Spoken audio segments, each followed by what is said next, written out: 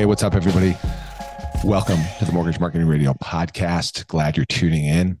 Hey, by the way, are you enjoying our new intro music? I hope you like it. It's created by my son, Jackson. What's up, Jackson? That's a cool vibe, right? So, hey, if you're doing a podcast and you want a music intro, outro, let me know. DM me because I know where to get one. So before we get into this week's episode, I wanted to, of course, bring you another success story from the streets featuring one of our My Agent class members. Shout out again to one of our most active, consistent members, Carmela, who recently posted in our private Facebook group that she just hosted our class called Master the Market. And she partnered up with a local realtor and put on this class. 20 people registered, but get this, 32 showed up. What? More than registered showed up? That's right. It's amazing what happens when you put good information out there. Team up with other partners that can help you collaborate. Create a personal brand for yourself that attracts and not chases. People want to do business with you. People start talking, just like Carmela. Carmela goes on to say that the experience in this class, and meaning the collective experience of the agents in the room, equal to 100 years experience in real estate. Now, be careful. Don't hear that and think, oh, that's just a bunch of old people. I would actually ask you to characterize the people who attended that class as experienced. So isn't that part of the goal, to get in front of agents who are actually, right, have some tenure, have some business, right, have some experience and some maturity? Because those are the ones you want to attach your wagon to, right, in most cases. So shout out to you, Carmela, for you get the consistency award, and just an amazing job. And again, whenever I present these success stories, hopefully you're pausing and asking yourself, by what means would you get in front of 20 or 30 real estate agents? How would you do that? Would you do it by cold calling? Would you do it by social media? I mean, physically in person. Get in front of real estate agents and position yourself not as a solicitor and vendor, but as a partner and a peer. Therefore, increasing trust, reducing resistance, accelerating the conversations that lead to referrals. Folks, that's what we do at My Agent classes. Maybe it's for you. Here's how you learn more. Go to mortgagemarketing.pro, book a call with me. I'll show you the whole platform. We'll dig into your business a little bit. We'll see if it's the right fit for you. We'll share some of our success stories. mortgagemarketing.pro. That's how you can check it out. Okay, my special guest for this week is Sean Cannell. Sean Cannell is a YouTuber, international speaker, and coach that helps you and me, entrepreneurs, build your influence and income with online video. Sean's YouTube channels have over 1 million subscribers. His videos have been viewed over 100 million times, and he's been featured in the 20 must-watch YouTube channels that will change your business by Forbes magazine. Sean lives part-time in the same city and area that I do, of Vegas, and we sat down recently at his studio and we unpacked some amazing ideas, concepts, strategies to help you succeed if you are planning on going all in on YouTube. And I will say, and Sean agreed with me, that YouTube, right, if you look at all the different places to have your content, Instagram, etc., YouTube is harder. YouTube requires more work. YouTube requires more intentionality. Remember, YouTube is a search engine. So if your goal is to continue to diversify and be more consumer direct, to attract some of that consumer direct business, and you want to attract and build your own leads, and you are open to, right, the fact that you are now a personal brand and want to create video, right, purpose-driven video, intentional video that people can search and find, well, then this episode might be great for you, because Sean really just gives us a crash course clinic on, basically, bottom line, how to succeed on YouTube. So I think you're going to really enjoy this episode. You might want to listen to it twice. And if you are a mortgage professional listening to this and you got a real estate agent who is trying to grow their YouTube, or you just want to pour into your real estate agents and say, hey, I came across this podcast interview. It's all about YouTube. It's relevant for real estate agents as well. Feel free to share that with them. Make sure you also check out some of the links in the show notes for Sean's book, Sean's podcast, and some free courses he's got and things like that. So without further ado, let's get into this week's show. Sean, welcome to the show. Thank you so much for having me. Fired up to be hanging out with you. Thank you so much. Really, I'm pleased that we have the opportunity to do this. It's about, 3+ months in the making. So I have to say, I've got to be totally transparent and say, when I do interviews, and I've done now over 300 of them, sometimes I get a little bit nervous before the interview, and this is one of those. And the reason why is because I've been following you for quite a while. I think I told you before I was at your very first video influencer grow event over at the Red Rock here in Vegas. And whenever I have an opportunity to meet somebody who is, I think, doing an amazing job out there, I want to make sure I'm doing a really good job on the time we've got together. So I'm grateful for that opportunity. Well, I appreciate the kind words so much, but I'm pumped to just relax and add as much value as possible. All right, let's relax. Let's get into it. First of all, co-author of YouTube Secrets. One of the things I wanted to highlight in this book, as I was going through this last night and preparing for this, is I wanted to start with this right here, which is, and I think the reason why is because I think this is one of the areas of challenge for most people. You talk about the 3 Ps in this book, which is passion, proficiency, and profit. And I wanted to perhaps open up with that because, obviously you've talked to a lot of people about succeeding on YouTube, but this is often, I find, the wall that they need to get over. So maybe you'd want to unpack that to start. Yeah, I think one of the things that people struggle with is finding, man, is YouTube too crowded? Am I going to be able to stand out? How do I find my thing? How do I make myself different? Right. And also, how do I find my path of not just views, because that could just be a vanity metric. How do I find my path of actual impact, my greatest impact, greatest income?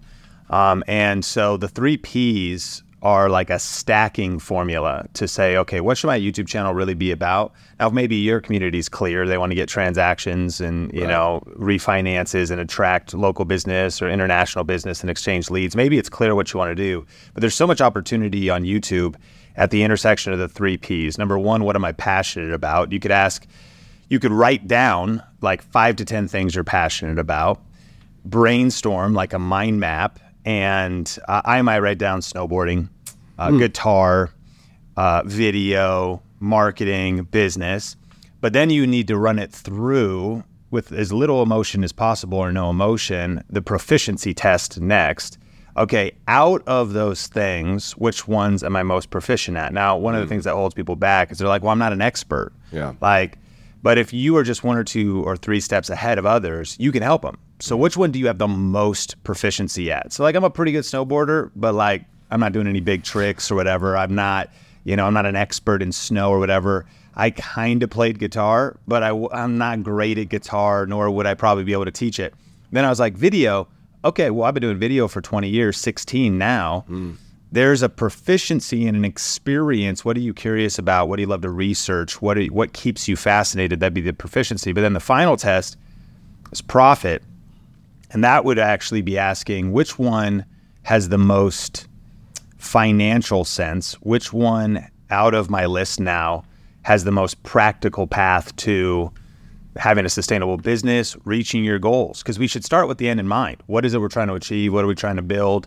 And in geeky business terms, that could also be like the TAM. What's the total addressable market of these things? Where is it going to be growing or shrinking? If I wrote down on the list that I'm passionate about printers, or rather Xerox machines, when those started to go away and it was more about fax and then it was all digital, you don't really want to be going into an industry that's maybe shrinking. And so the superpower is to then overlap passion, proficiency, and profit. And this could also give you clarity on launching a new business. I mean, you could use these 3 Ps for anything. Like, where's that sweet spot? And that's going to be your place of greatest strength on YouTube.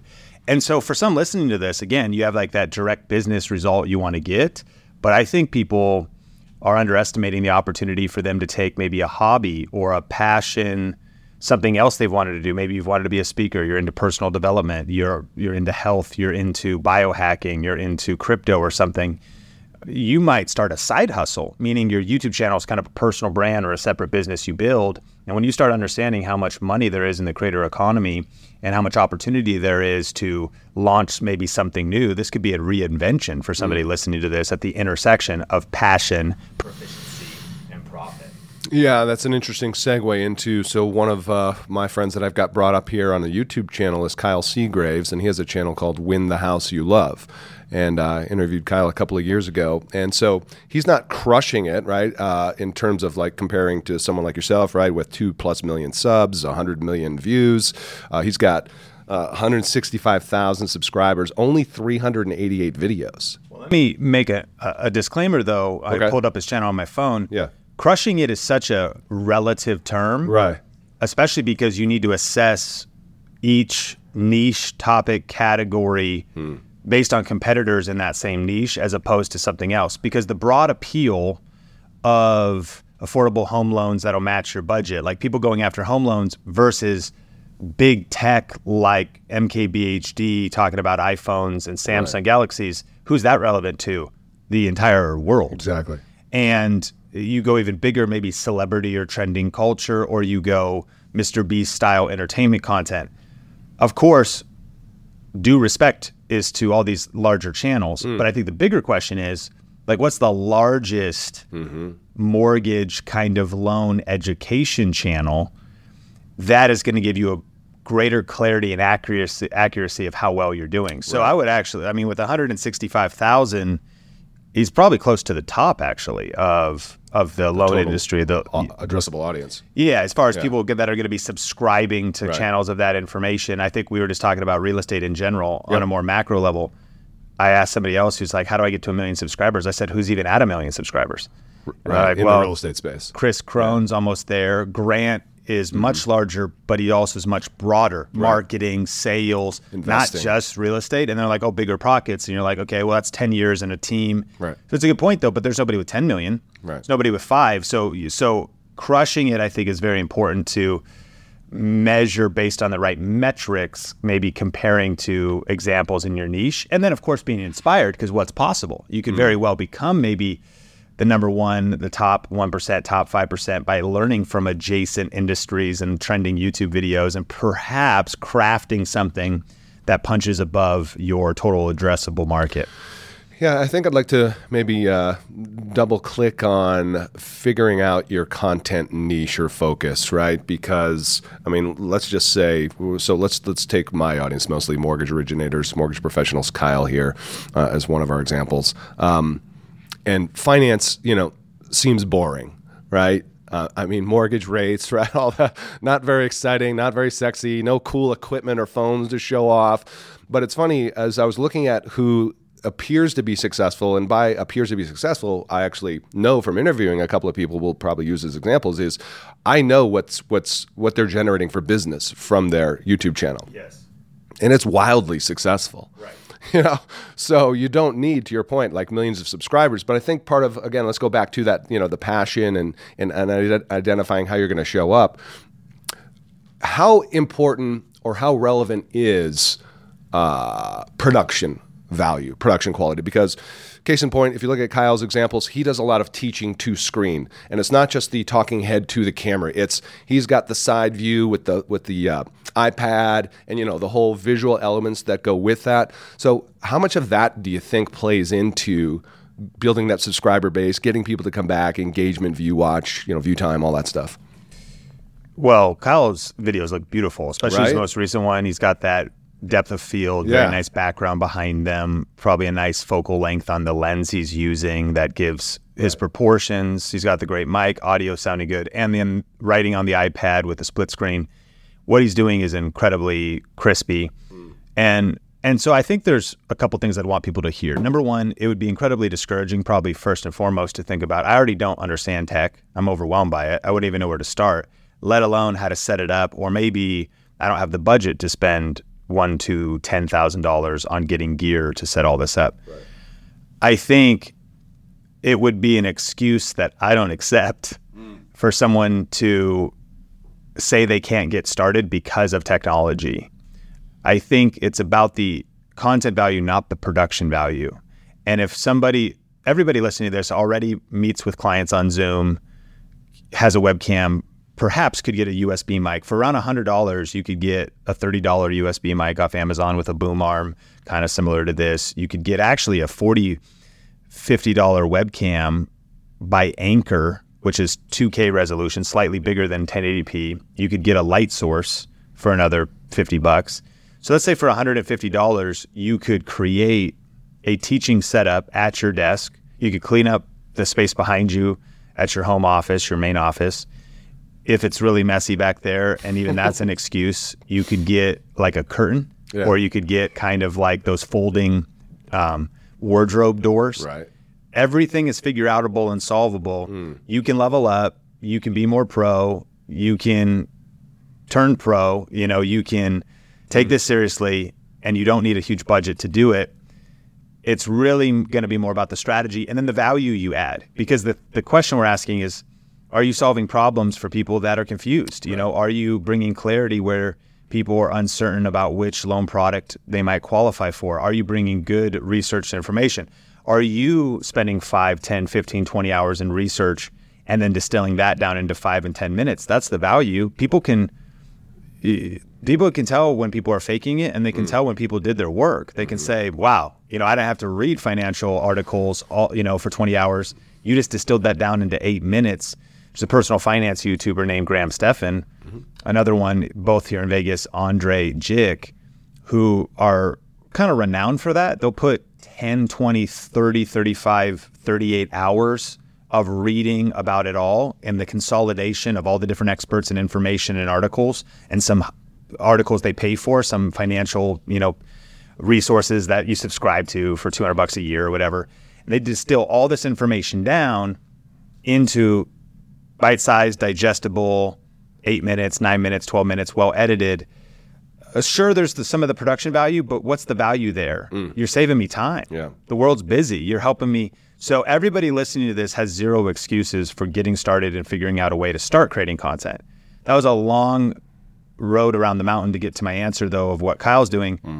I think the power, though, of improving your production value is human beings have always remained the same. We do judge books by their cover.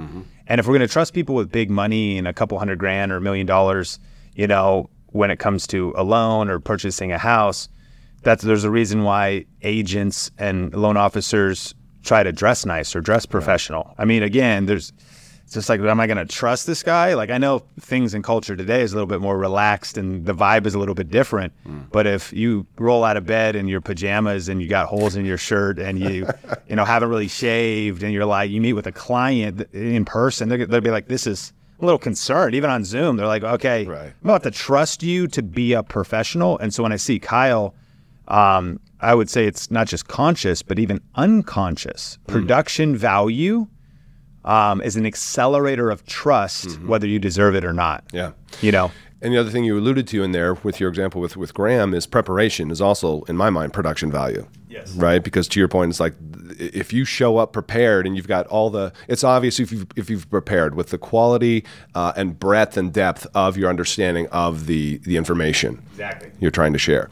And I guess going back to, as I'm thinking of how do I better serve my audience who are like struggling or want to get on YouTube and succeed, I think that's also a barrier for people is, oh my gosh, I've got to really, really prepare this video, and it might take 3 hours, 6 hours, 10 hours. And I think also probably, if I was being totally honest as well, like for me, that's a little bit of a stumbling block too. Like to think like, oh my gosh, I need to, this is I think the world we're living in. Here I am. Here's what I can do. Just grab a phone and go, which is probably, you tell me, more acceptable like on Instagram with reels and things like that versus YouTube's, let's put it this way. YouTube's to me, forgive the simplification, but seems to be a lot more work. Is that accurate? Oh, it totally is more work. That's why there's also a lot of opportunity, because opportunity is missed by most people because it's dressed in overalls and it looks like work. Right. And so a lot of people are going to go for the quick views that Reels will give you, that Instagram Reels, Facebook Reels, even TikTok. And by all means, if you're also posting vertical video on Instagram, it's starting conversations, deals are happening in your DMs, and you're saying, well, I don't want to do the work. Instagram's working good enough for me. Well, then good. Then you do whatever you want. You're listening to this and that's working. But then let's look at the alternative side. I don't have enough leads, business, transactions happening right now. Let's look at the slowdown that could continue. there's always going to be people thriving in any economy and in any rate situation and in any environment. But the bottom 50, the bottom 60, 70, 80% of officers might get wiped out. How do you become anti-fragile and protect yourself? Build a personal brand, commit to online video. And maybe Instagram's good enough today, but algorithms change all the time. Maybe you're investing in YouTube and you don't see a lot of fruit there for a while, but then it's a year and a half from now when things flip back. Yeah. Fortune always favors the bold and the action takers and those that are positioning themselves and are planting the seeds today for the harvest they want to reap tomorrow. Yeah. And so I think that on YouTube, what you also broke down, I feel the tension. So meaning you're already super busy. All you have is a phone. You're saying, is that good enough to kind of just maybe, I would encourage everybody listening to this, you know a lot more. Without research, you know enough. Because I hope you do, or else you suck at your job. Because you know what's happening. You're in on your team. You should be at least two steps ahead of your consumers. You should know what's happening right now. You'd be able to give some, thoughtful advice or context, because that's what you're already doing. And if you so the tension is, I absolutely would encourage people to start just with their phone with vertical video, and that will be fine for YouTube on YouTube Shorts because it's better than nothing. And the opportunity to just film 60 seconds or less, really easily add captions. I also think that's a good practice because it forces you to practice by committing to do that, say daily, just like, hey, quick thought of the day, tip of the day, update of the day, market update of the day. Here's a recap of what, just happened with the Fed. Doing that builds the muscle to prepare you for who you need to be tomorrow, for all the business that's going to be coming your way, and for the media company that you're building in the midst of all this. On the flip side, I get there's a big gulf between Graham Stephan, passive income, lots of money coming in. It's his main focus. So he can research for 40. You're like, I don't even have the 40 hours. The thing is, it's up to you to be the architect to manage the middle between wherever you are and getting more time. Because when you start making all-time content, researched 20, 30, 40 hours, now you're rewarded and you edit it well with 100,000, 200,000, 450,000 views. And I think what everybody listening to this needs to envision is what happens on the other side of that. Yeah. Could you find the time if we 5x'd your business? Right. Could you find the time if we 10x'd your business? Yeah. If it was no problem for you to afford someone to sit down and film with you and then an editor and to build a side team, a media company that basically markets and promotes kind of your main company, if you will. It's your job as an enterprising intrapreneur and entrepreneur to close that gap. Of course it's going to be hard. And of course, I'm a CEO, founder of our company, team of about 30. Dude, I got a ton to do. I don't even want to do it. I actually started as a creator, the E-Myth Revisited book, right? I'm a technician that loved creating content. I didn't love editing videos, and so that's delegate, but I can't outsource my research, my networking, my relationships, my attending events, my absorption of what's relevant, of my continuous cultivation of mastery, of my sharpening of the saw to develop my expertise. I can't outsource any of that. And my day-to-day might mean meetings, hiring, interviewing, firing, culture, writing our vision document right now, figuring different things as we get prepared for our all-team meeting. A lot of just day-to-day ops stuff. So I'm putting my AirPods in and pushing my Thule double jogger with my 3-year-old and my 1-year-old boy and going on a walk every morning and every night and listening to podcasts or an online course or an audiobook after hours. I might have to grind, 40, 50 hours of operating my business and not making content, as weird as that sounds, when I'm a full-time content creator, because I'm ultimately doing these other responsibilities. So I could sit here and complain about it, or I could suck it up, Buttercup, and get to work and find the time. After you put the kids down and spend some time with your wife, put in an extra hour or two of study, and that's going to show up. Especially it's going to show up over the long haul, because everything we just described is the extra mile that 95% of people don't want to walk down. Yep. That's where all the opportunity is. Well, it's funny how, before we started recording, you and I had talked about this book right here on the table, Do the Work. And the whole concept of do the work is the resistance and breaking through the resistance. And we're all going to face that resistance, right? Which kind of makes me curious about another thing you talk about is intent. And I've heard you talk about that with starting a YouTube channel. And maybe let's unpack that a little bit. Before you answer that, though, let me kind of bring it back dotted line to Kyle, because to what you said earlier, which is like, you don't know what the future is going to bring. This is kind of related to intent, but I know in Kyle's case specifically, he started out creating, right? Wasn't sure what was going to happen. So he just creates and he's serving. He's showing up to serve, and he's taking his unique superpower, if you will, which was to take complex ideas of like financing and mortgage and all the different FHA, you name it. A lot of people have questions and confusion about that. So what he does is does a great job of teaching that.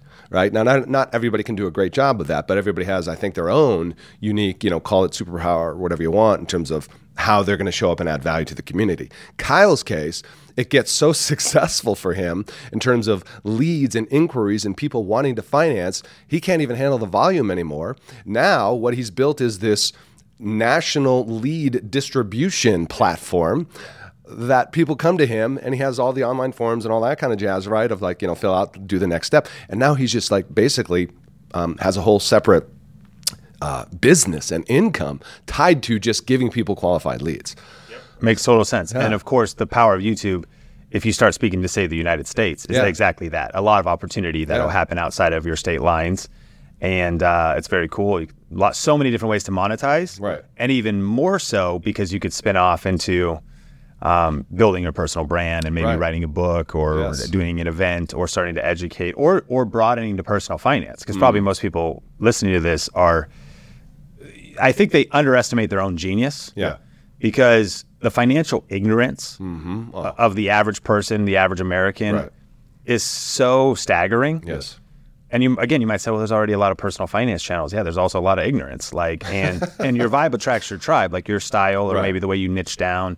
And your different philosophies. There's a thousand different philosophies Ramsey and how versus, to and how to approach it. So anyways, of course, when you're stuck in it or you haven't been down this road, you can't see how much opportunity is on the other side, on the horizon. I think part of it is a leap of faith to say there's enough data and there's enough examples and there's this podcast that you're listening to right now, and there's many other case studies that I could see. So waiting for me on the other side of doing the work and gaining the skills is untold opportunities. And it might, I almost promise you, it'll probably look different than you think. Sure, a couple leads and some other things, but you have no idea the other types of doors that will open on the other side of really taking content creation and YouTube seriously. Interesting. All right, so I think that's a good part one we talked about what I like to characterize as like the art and science of YouTube, right? So there's the art, there's the kind of the passion, the intent, like what are you good at? And that's a process, as you know. You've got to, kind of figure out and find your voice, I think, over time. But if we could, let's get technical for a minute, because I'm sure, as you well know, people ask you a lot of technical questions about YouTube. One of them, I got to give a shout out to one of my favorite people, Liz LaFleur, San Diego. What's up, Liz? She asked a question about the algorithm. I don't know. I always like we're going to ask questions about the algorithm. Like, do you ever get tired of these types of questions, right? Actually, I think I love these questions. Algorithm's hard to explain, so I try to make complex things simple. We'll see how it goes. Okay, cool. Her question was, how long, what's the time, right, that the algorithm takes to arrive at identifying what it likes? So here's how YouTube works. YouTube is not trying to find... It's not trying to find viewers for your videos. The algorithm is trying to find videos that will satisfy viewers on the platform. So what YouTube is doing is how videos are suggested is a combination of the performance of the video itself. If people click on the title, thumbnail, they click on it, and then how long they watch it, and users' previous search history and behavior and their current behavior on the platform. As we add these things up, it might start turning on some light bulbs. Another way to think about the algorithm is to answer this question. what's on your homepage? When you open up YouTube on your phone, on your computer, what are we going to see on your homepage? When we open up your boyfriend or your girlfriend's YouTube, what are we going to see on their homepage? It's probably something sketchy. Someone's listening to this. They're like, I didn't know. Because what is the homepage? Now, if you go to an Airbnb and you open up the smart TV and it's not even logged in, what's on the homepage? It's the last types of stuff that person was watching. Right. That's search history. That's the viewer raising their hand. And this is why it's not just about random videos of cats unless that's what people are clicking on and watching, or just the biggest creators or the most entertaining stuff. Weird, obscure, niche hobbies, topics, fitness things, music. Diets, music is all over the platform. And so what YouTube is trying to do is to say, okay, based on our assessment of different types of viewers, what is their watch history? What kind of content do they consume? And then what it wants to do is recommend and get videos in front of them that have also been proven to be clicked on and watched with a good click-through rate and average view duration, and be put in front of those audiences. Before we go on, what's on your homepage? You want me to look? Well, you might know, but yeah, you could, yeah. Well, no, actually, I already know. So what's on my homepage, quite honestly, especially recently, is a lot of music-related stuff. Yeah. And then probably I'm following other influencers and things like that, yeah. So music, like from an entertainment standpoint, like listening to music videos?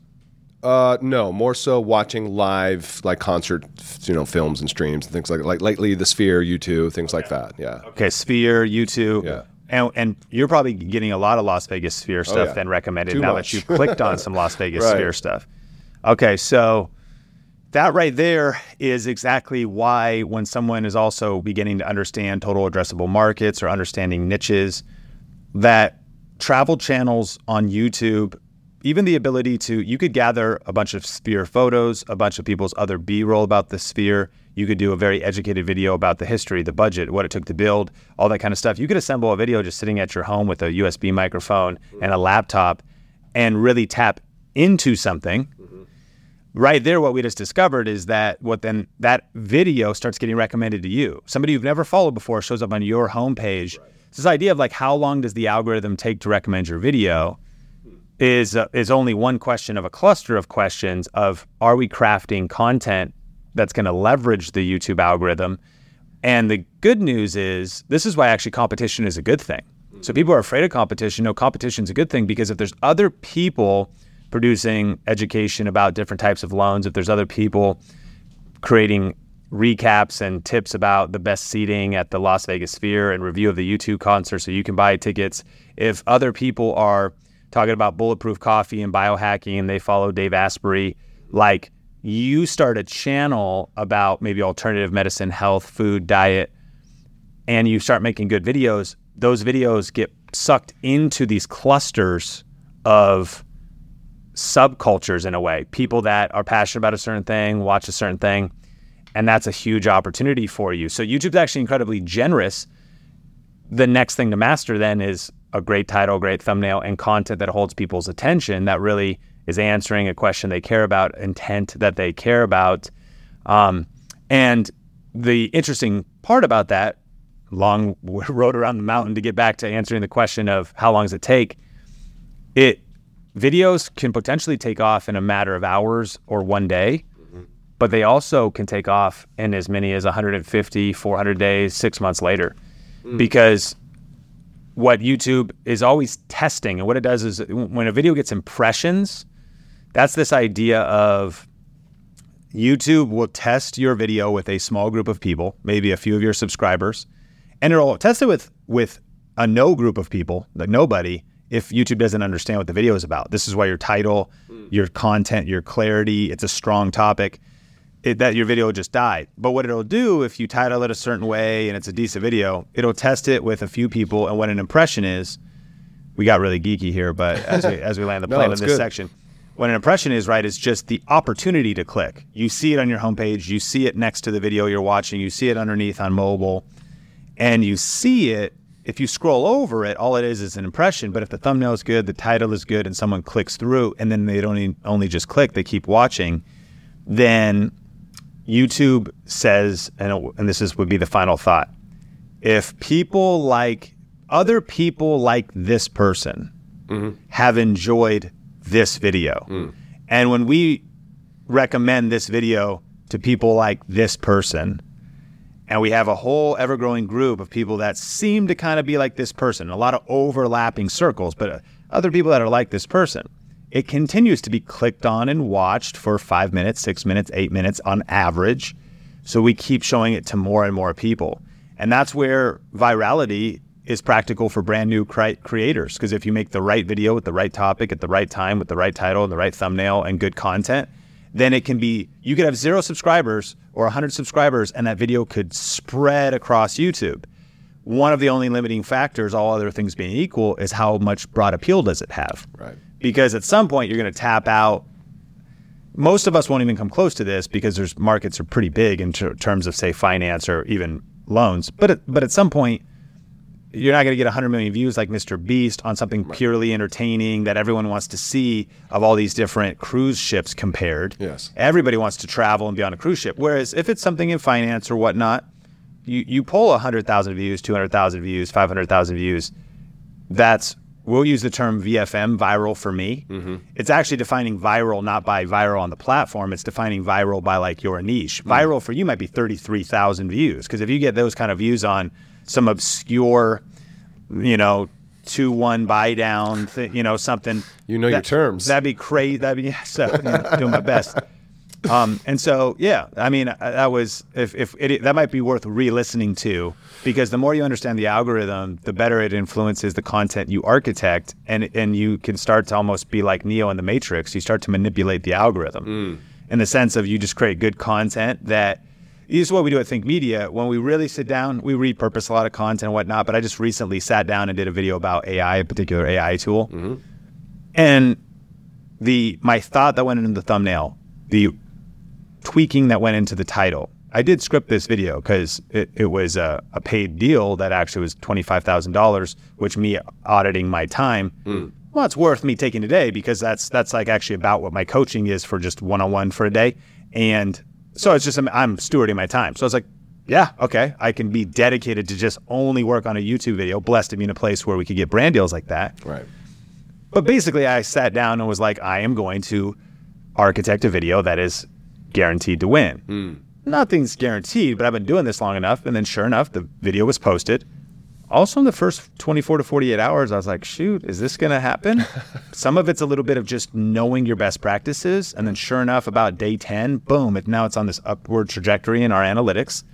And there's no stopping it. It's been pulled into the algorithm. And there's different traffic sources, whether it's search-based or suggested. And it's got about 33,000 views now. Probably will have 150,000 views in the next 4 months. The brand's super happy. I crafted that. That's what we help people with. So if anything, if someone's like, wow, now my brain hurts and I'm tapped out on that one, you want to immerse yourself in the understanding of mastery of these details. Because again, waiting for you on the other side, new clients, views, brand building, it's pretty powerful. And the good news is YouTube is the most generous algorithm on the internet. When you understand YouTube, meaning this, and almost every algorithm is starting to actually kind of copy TikTok now, and have moved from the social graph to the interest graph, meaning rather than who follows you or who your subscribers are, or even like a group of friends on Facebook, because just because you're friends with people and you have your cousin and your aunt and your weird, Uncle Ricky, like they don't probably like the same things as you. Yeah. So interest graph is people that are into CrossFit. It's people that geek out about personal development. It's people who love self-help books. It's people who listen to interviews with interesting people. It's psycho-entrepreneurs. Right. So it's these clusters of people that are into particular things. And thus, the algorithm can promote a video because it meets a desire in a particular interest group of people, as opposed to like the fact you've built up an audience, or a personal brand. Yeah, so what it's doing then is it's identifying those people, as you said, who've demonstrated their interest in that topic by clicking, watching, view time, and it's combining all that. So it's not necessarily like a demographics profile, right? Because if I'm correct, psychographics is more important than demographics. Right, yeah. It's because YouTube... And demographics influence psychographics because there's a baby boomer mindset, a Gen X mindset. Right. But there's also some baby boomers that have more zest and zeal for life than Gen Zers. But so psychographics, interest graph, which is probably a better identifier anyways. 100%. Yeah, when you start thinking about building strong tribes, communities, online brands, because, and Simon Sinek really popularized this as well. His book Start With Why. People follow people with shared beliefs, and people follow people with shared values. So you also start thinking about the differentiator is one, it's going to permission to play checklist for YouTube and dispensing knowledge and education is your education has to be good. You can't be boring. You can't be so tedious to listen to. You don't need the greatest charisma in the world, but like you have to be able to communicate ideas and the viewer has to be able to follow along. And it's going to go a long way if you do have a little charisma, or you can add a little humor in there, or a little timing. And all those things are developable. Of course, some people have more natural, but like everyone had to sharpen their skills. Yes. Well, these are all like permission to play. Where things get really strong is realizing it's maybe not Robert Kiyosaki, leverage debt, versus Dave Ramsey, cut up your credit cards. Those are some ideologies. You also know deeper than that, though. A lot of people follow Dave Ramsey because he's a Christian and because he's conservative values. Both of them are conservative. Robert, a little bit rougher around the edge. Not sure if he has a professed faith, but a totally different vibe and feel to his style. So the opportunity for someone listening to this, I think about in the internet marketing space, back in the day, there was this like punk rocker girl who started to teach like email marketing. You know who else teaches that is Amy Porterfield. Right. Amy Porterfield is not a punk rocker chick. No. So, but people, whether they want to get healthy, whether they want to get alone, like your vibe attracts your tribe. So your beliefs, your values, yes, you get into the algorithm, but then as far as meeting people, sometimes people just think I just want to be like vanilla and plain and just purely share the information. It could be probably one of the biggest mistakes you can make. Right. Because then you're just the same as everybody else. The information was solid, but that's just your entryway through the door. Yeah. Now, how do I make a connection? Right. And we start to connect with people. Oh, we have some of the same things. Oh, you're a parent too. Right. Oh, you even value family and you value your faith, or vice versa.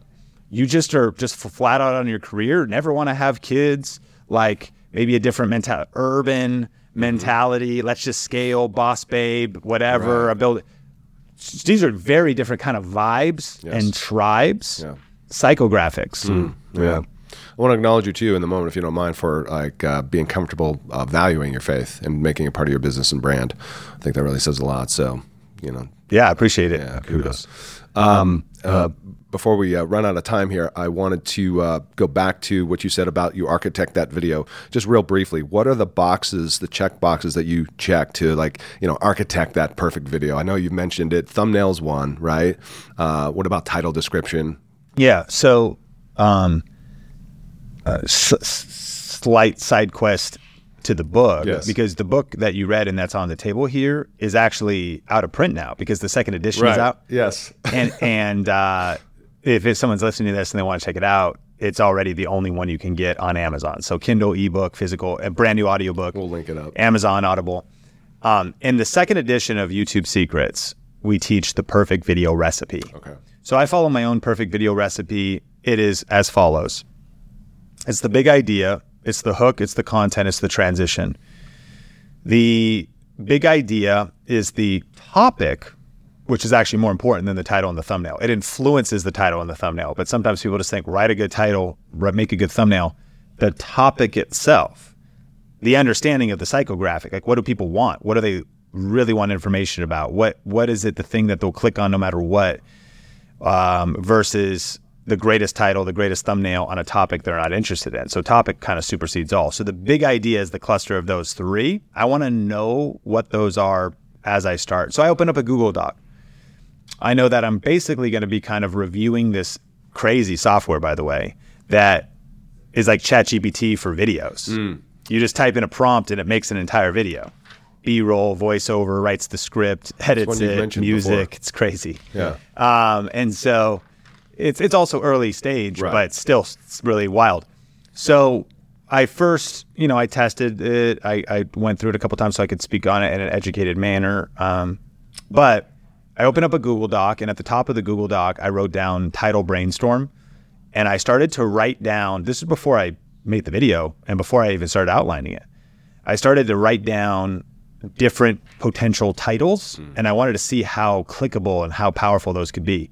I then started to screenshot actually other people's thumbnails and then just paste those right into my Google Doc, because I basically like a little bit of this, a little bit of that. And that might be looking up other AI software videos, but it was also just thumbnails in general. Like as you begin to develop a portfolio, that's the wrong word, as you begin to develop a list of good channels, people crushing it outside of your niche too, is probably outside of your topic and your industry. One of the easiest, good artists copy, great artists steal. Yeah. By the time it's done and it's my picture and everything else, the thumbnail will more or less look entirely different. But I think don't be afraid to, borrow great ideas from channels that are doing well. So I now have a couple screenshots. I know the direction of where the thumbnail could go. I've got the title. I then began to outline this video. I typically don't script my videos word for word. I'm more of an outline guy. However, the outline, depending on how much research I put in, could be pretty rich. Point 1, point 2, point 3, bullets under that, maybe bullets under that, depending on how, it could be as simple as like maybe 3 sentences, point 1, point 2, point 3, or really detailed out. And because this video was so architected, it's a little bit more intense. And then one of the most important things, so recapping, we're deep. This is a tactical episode. Yes. Big idea, hook, content, transition, the 4 ingredients. So that's the big idea. I know what the topic is. I know what the title is. I know what the thumbnail is. Or I've got that to an 85% level. Brainstorming, kind of knowing. We call this reverse engineering. You're starting with the end in mind. I'm assuming that looking ahead and understanding how YouTube works, you're working backwards. You're like, this video is already a smash hit. This video is already going viral. And of course it is, because it's architected and assembled like a viral video. Right. Viral for me in a niche of AI software. So then the hook is the next really most important thing to craft. And that's just thinking about the first 10 to 15 to 30 to 60 seconds. The opening of the video, you're trying to convince the viewer or reassure the viewer that they're in the right place. Avoid them feeling like this wasn't what I wanted to click on and I'm not interested in this video. Give them a reason to watch to the end. And you might notice too, like, again, the person listening to this being like, what the heck? I haven't even shot my first video. Right. Sean's got 643 distinctions in how he crafts one video. Well, yeah, that's also why the brand paid me $25,000 and why the video is doing incredibly well. It's just like brick by brick, you build up towards, the pursuit of mastery. But really crafting that hook. And one powerful thing that I would encourage every listener is you actually are a lot smarter than you think if you would just block the time and actually sit down and perhaps prepare. Because a lot of times we wing it. Even if I try to wing it off the cuff, I've learned to communicate pretty well extemporaneously, but nothing beats me giving it 30 minutes and typing and deleting and then typing and really just crafting and then following. And we teach a lot of this in the book. There's all kind of checklists and stuff we have in our programs, is also thinking like, so in a hook, I would say, a couple elements.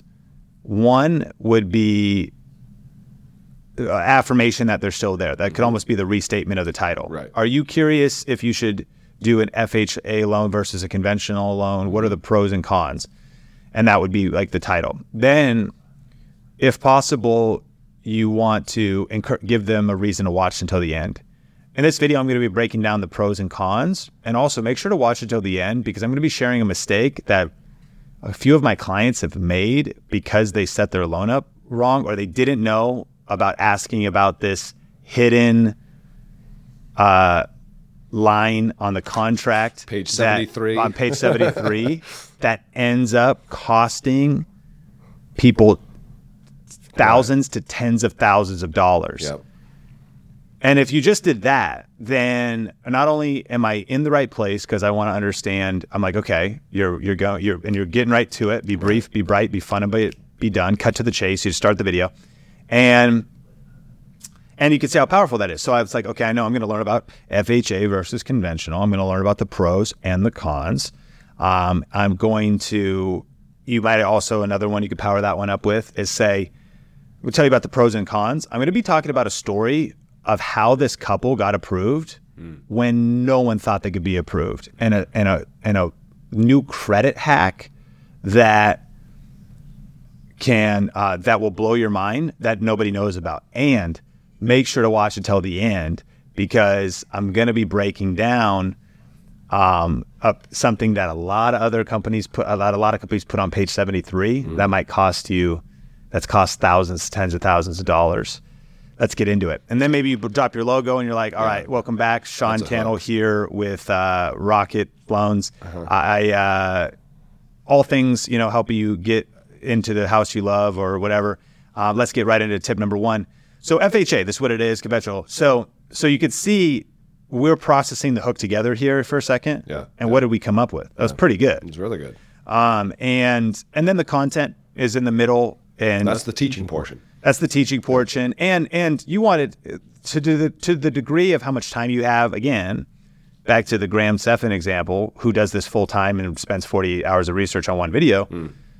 The quality of the content in the middle, I mean, it's going to be probably a little bit better, Yeah. It's almost like every word is crafted, every part is crafted, lots of data, lots of stats, lots of research, really dialed. But, do whatever you can. So if you just spend a little bit of extra time on the hook, like if all you do with the perfect video recipe is start using it, you're going to do so much better. The reason I created the perfect video recipe was inspired by like HelloFresh. You ever done like HelloFresh or like Blue Apron? Right. So I'm not a very good cook, but what I realized was you could get these cardboard boxes, with ice in them, shipped to your house with all the ingredients in a cardboard card that just told you exactly what to do. Yeah. And then I realized that as I started to follow that card, I still, on the first time, left the chicken in too long, burned the chicken. But because they gave me all the spices and everything, like it was still a much better dinner than like a TV dinner. Right. And that was just my first try. And then, 2 or 3 tries, continuing to follow the recipe card, I started to develop an ego. I'm like bragging around the house. I'm like, honey, talking to my wife, I am Anthony Bourdain. Like, I am Martha Stewart now. Right. I should have my own show. She's like, you've been doing HelloFresh for 3 days. Like, you need to relax. Calm down. And so, and so if you just keep showing up in the kitchen and you just keep following the recipe, you get better each time. So the perfect video recipe, if you just get a little bit better at topics, titles and hooks, titles and thumbnails, you write a little bit better hooks, you kind of polish the content, you improve your communication skills. And then the transition at the end is a transition to another video, which is, we could do a whole other episode on not only, rather than letting people know you're ending or actually sending them off platform, which is, we could touch on that because people want to get the lead and the phone number and they want to get the email. Technically, you want to keep them on the platform. When the video ends, the best call to action is to another video. And in the case of this video, it was very effective because if this video goes viral, VFM, viral for me, viral for Think Media, and then people watch the end and there's a really good call to action to another video that drives a whole nother result, your ultimate goal is to create a stream of, using the perfect video recipe. It's not just having one meal that's good. It's like a restaurant. You don't just want someone to come once. You want return patrons that spread word of mouth. Right. So the perfect video recipe in the book, we kind of talk about the whole experience. You want to be able to be discovered on Yelp. You want there to be a good first impression, good photos. They see you. You want there to be, good experience. You want them to actually show up and consume your content. But that alone is not the dream. The dream is that you would become a habitual, restaurant in people's lives. Yeah. The goal is to have your YouTube channel be a habitual channel where you gain a subscriber. More than a subscriber, you actually make a connection where they're like, oh, that's my person. If I ever need load information, I might check in with them. I like their vibe. Actually, I just kind of follow what they're doing because I love their values and what they stand for. And I recommend them to others. If you're following the perfect video recipe, that's going to be the most helpful way to get there. Well, let's pause on that for a moment then. While we are talking about the perfect video recipe, you've got a lot of resources for people. Yeah. Where do you want to direct those that are listening and watching to, follow the visuals?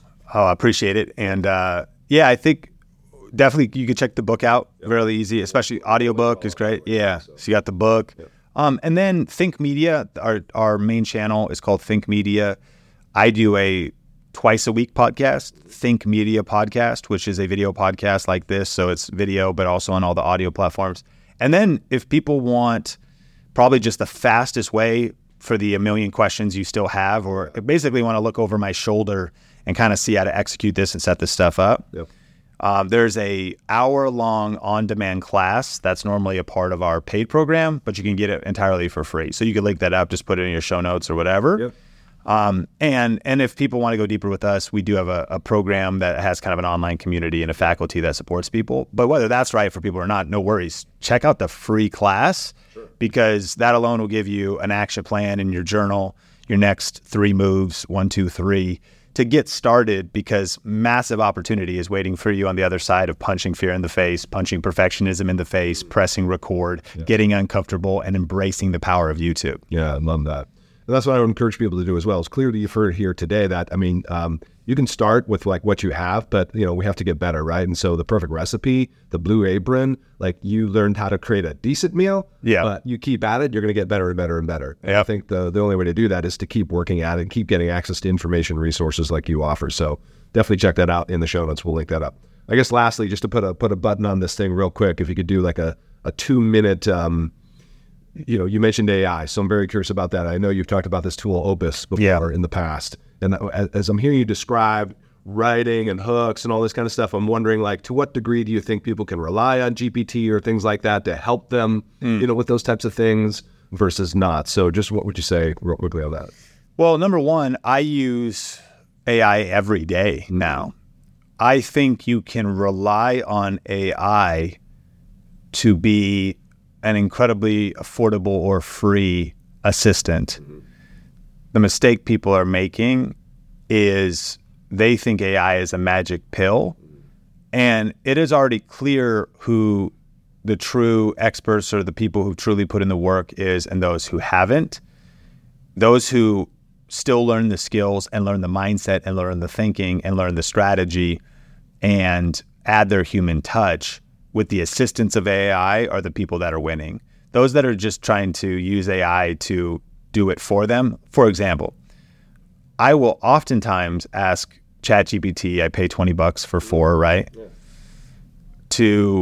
I'll write in a topic, or I'll write my initial title and I'll say, write 10 YouTube titles based off this one or based off this topic. And I might go creator economy, comma, how to make money, comma, I might just, whatever I throw at it. A lot of times I'll say, maybe I'll get the 10. Then I'll say, write 10 more under 55 characters. Because YouTube in a lot of places on the platform has a ... it cuts it off.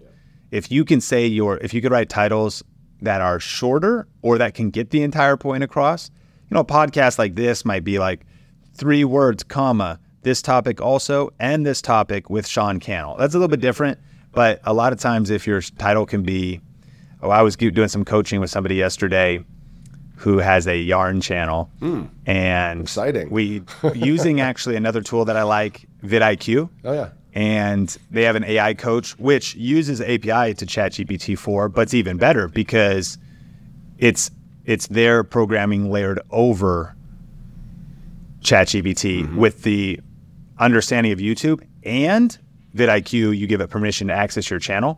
So it'll kick out video ideas, channel audits, and all this stuff based on your channel's data. Wow. So you're absolutely worth every dollar to connect the 2 dots. You wouldn't really need both. If it was just YouTube use, I pay for both. But if it was just YouTube use, you could just have the vidIQ AI coach, because you essentially get GPT 4 right with all the intelligence, the intelligence of a YouTube lens.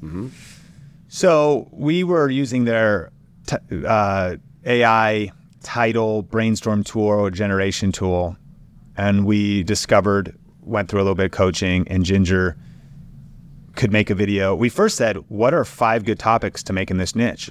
So a lot of times I'll find that ChatGPT, other AI tools are just an extension of your brain. They get you started, they get you primed. So it wrote like 5 topics. One of them that stood up was organizational and storage hacks for yarn. Great. So then I put that into the title tool. And I think it said organizational, like genius, yarn, organizational hacks, organization hacks. That's a 4-word title. It's powerful. Right. Genius. So I'm like, that's a good word. Right. Genius, yarn, that's your niche, and that's her channel. Organization hacks. And then I was like, okay, Ginger, what are, how many of these do you have? And I think a really strong YouTube video, Success Leaves Clues, you can study, and in a niche like that, topics like that, 17 genius hacks, could be 21. And if you could do that in like 8 minutes, and so it's like, boom, you show this, and then there's some that are maybe free and DIY from around your house. Others could be related to affiliate links. Like, hey, I got this thing on Amazon. There's a link in the description. And a brand could sponsor that thing too, because that video is going to crush. So think about that title, 21 genius yarn organization hacks. It's a good title. Yeah. It's 5 words with the number leading it. And so AI is a big deal. So I use vidIQ, I use ChatGPT daily, maybe to prime scripts, work titles. But that was a long road around the mountain to get to the point to say this. I have never copy pasted a title from AI without changing it. Yeah. So I use it. ChatGPT seems to love to write like almost book titles, like 2 words, colon, and then like a descriptor, like insane growth, colon, how, why now is the time to buy a house? And you're like, okay, so I could just delete the insane growth. I mean, I get it, but I'm just going to do the how-to part.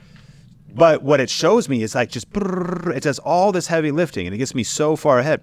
I'm doing an interview with a business owner who's pretty renowned, and so there's enough information on the internet. And so I said, give me their introduction. And it wrote me an introduction for them. I tweaked it barely. I then said, I am doing a podcast interview with this person. This is who the audience is. Content creators, entrepreneurs, small business owners, and people that are looking to make side income, comma, comma, comma. Enter. And then it wrote 1,000 characters. Yeah. Of questions I should ask that person personalized based off the topic. So knowing how to prompt is a big deal. Yes. But I've been doing this video podcast thing for a long time. It's saving me massive time. Even just for busy business owners listening to this, this is what you would have paid an assistant to spend 4 hours preparing for you, so you just got a little bit ahead. And you'd spend this is the key though, you'd spend the final 10% tweaking it, as well as still having to think. You can't outsource your thinking. In fact, what's even more valuable than ever is your strategy, your thinking. And what I would also argue finally is, some of these tools like Jasper AI, which is copywriting, and ChatGPT, they're going to continue to get better, but you're always going to be the most lethal. Essentially, if you learn how to communicate. Studying how to write persuasive marketing copy, knowing how to write headlines, knowing marketing principles, knowing human psychology, knowing all that stuff is who's really going to win. Either you need to know that or have somebody on your team eventually that knows that, because AI will get you to the 10-yard line, but you didn't score a touchdown at the 10-yard line. You got to take it all the way. And so that final humanization with some mastery around some of those other disciplines. I know it's a lot, but hopefully people listening to this episode are feeling inspired to do the work, to keep studying, to keep leveling up, to keep learning. Because why? Always back to the why, not just to do busy work. It's because waiting for you on the other side of this is more time freedom, is more time with your family, is a business that you love, is everything more really income. Yeah, the ability to maybe delegate some things, build your brand bigger, weather any recession-proof your business just because of your personal brand and the market share that you have. Also, multiple multipliers of what your current wealth and income is, because very few, everyone will do this a little bit. Some will start. Fewer will keep going. Very few will endure. And then even fewer still will be committed to outworking, Right. outlearning, Yep. out strategizing, and outlasting the competition. Absolutely. As it always is, right? Yeah. Yeah, that's fantastic. Well, this has been great, man. And I think, what you remind me of there is mutual friend or acquaintance. I'm sure you know Mark Schaefer. As he says in his book, it's the most human brand that'll win. Yeah. So to cap off that AI thing is use it for what it will help you do, but it's of course the human connection that makes a difference. So, and I also want to say thank you for creating that human connection here and making time. This has been fantastic, man. Appreciate it. Oh, I'm so grateful. It's been really awesome hanging out. I appreciate so much having me on the show. Yeah, I'm honored. So, folks, you want to connect with Sean? Do it. Take everything he's got to offer you. Like I'm telling you, if you want to level up your YouTube game, this is what you need to do. So, listeners, you know what to do. Click the links in the show notes. We'll see you on the next one. Thanks for tuning in. See you on the next one. Bye for now. All right. Well, thanks for tuning in to today's episode. Hey, got a question for you. Are you struggling to get engagement and referrals from real estate agents and feeling like you're constantly fighting for business in a crowded market? What if I told you there's a way to attract agents, to provide unique value that helps them grow their business and generate referrals on demand, helping you become the dominant loan officer in your local market? Look, I was an originator for over 10 years. I understand the frustration of feeling like you're just another player in a sea of competitors and you're struggling to stand out and get noticed by the agents that you want to attract and engage with.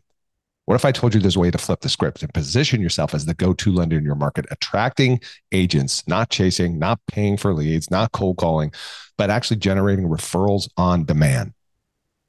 And the best part, you don't have to ever make a cold call or chase leads again. You don't have to work with weenie head agents if you don't want to. This is what we help originators do at the My Agent Classes membership. What do you get? You get exclusive access to our private community of like-minded loan officers where you can network, share best practices, get ongoing support to grow your business, and you get a turnkey platform that helps you build your personal brand that moves you from solicitor and vendor to partner and peer. You attract agents, you increase conversations, and you increase your referrals, all without chasing, without begging, playing the game, or paying for leads. You just by doing what you love to do, which is help other people solve problems.